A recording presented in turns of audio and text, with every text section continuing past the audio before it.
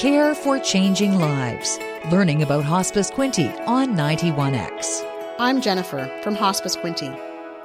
Canada's first National Bereavement Day is on November 21st, 2018.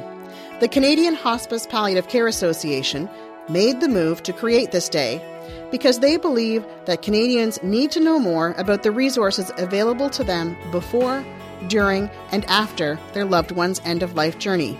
And we agree. When a loved one has a terminal illness, the bereavement journey often starts before their loved one dies. As a society, we are so focused on prolonging life and curing illness that very little thought is given to what happens to us during our end-of-life journey and to those we leave behind. Improving the end-of-life care process also means allowing caregivers and family members who have lost a loved one the time to grieve, to remember, and to heal.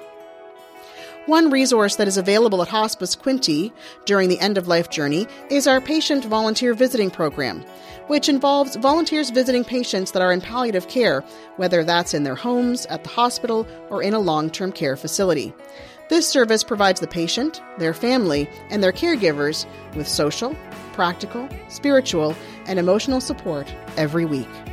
Hospice Quinte also offers a caregiver support group. This is an open group that anyone can join, but does require registration first.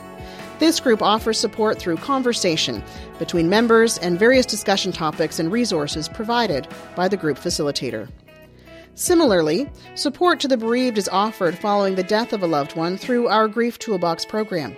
It is 8 weeks long and covers specific topics around grief and equipping the bereaved with the tools to work through their grief. One resource that can relieve a lot of worry regarding the end-of-life journey is advanced care planning, which can also be known as a living will.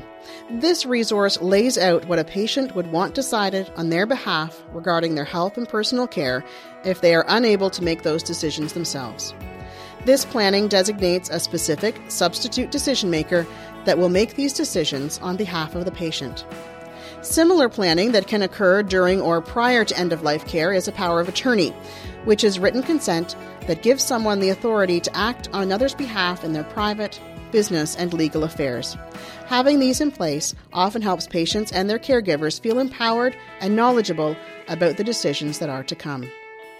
Just as the Canadian Hospice Palliative Care Association wants Canadians to know about the resources available to them, we also want those in the Quinte West, Belleville, Deseronto, Tyendinaga Township, and the Tyendinaga Mohawk Territory region to know and be able to access our resources that are available to them.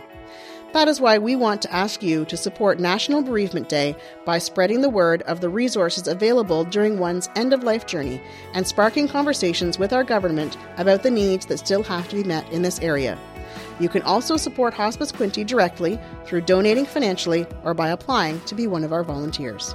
Learn more by visiting hospicequinte.ca and listen for new information each week at this time on Alternative Radio 91X.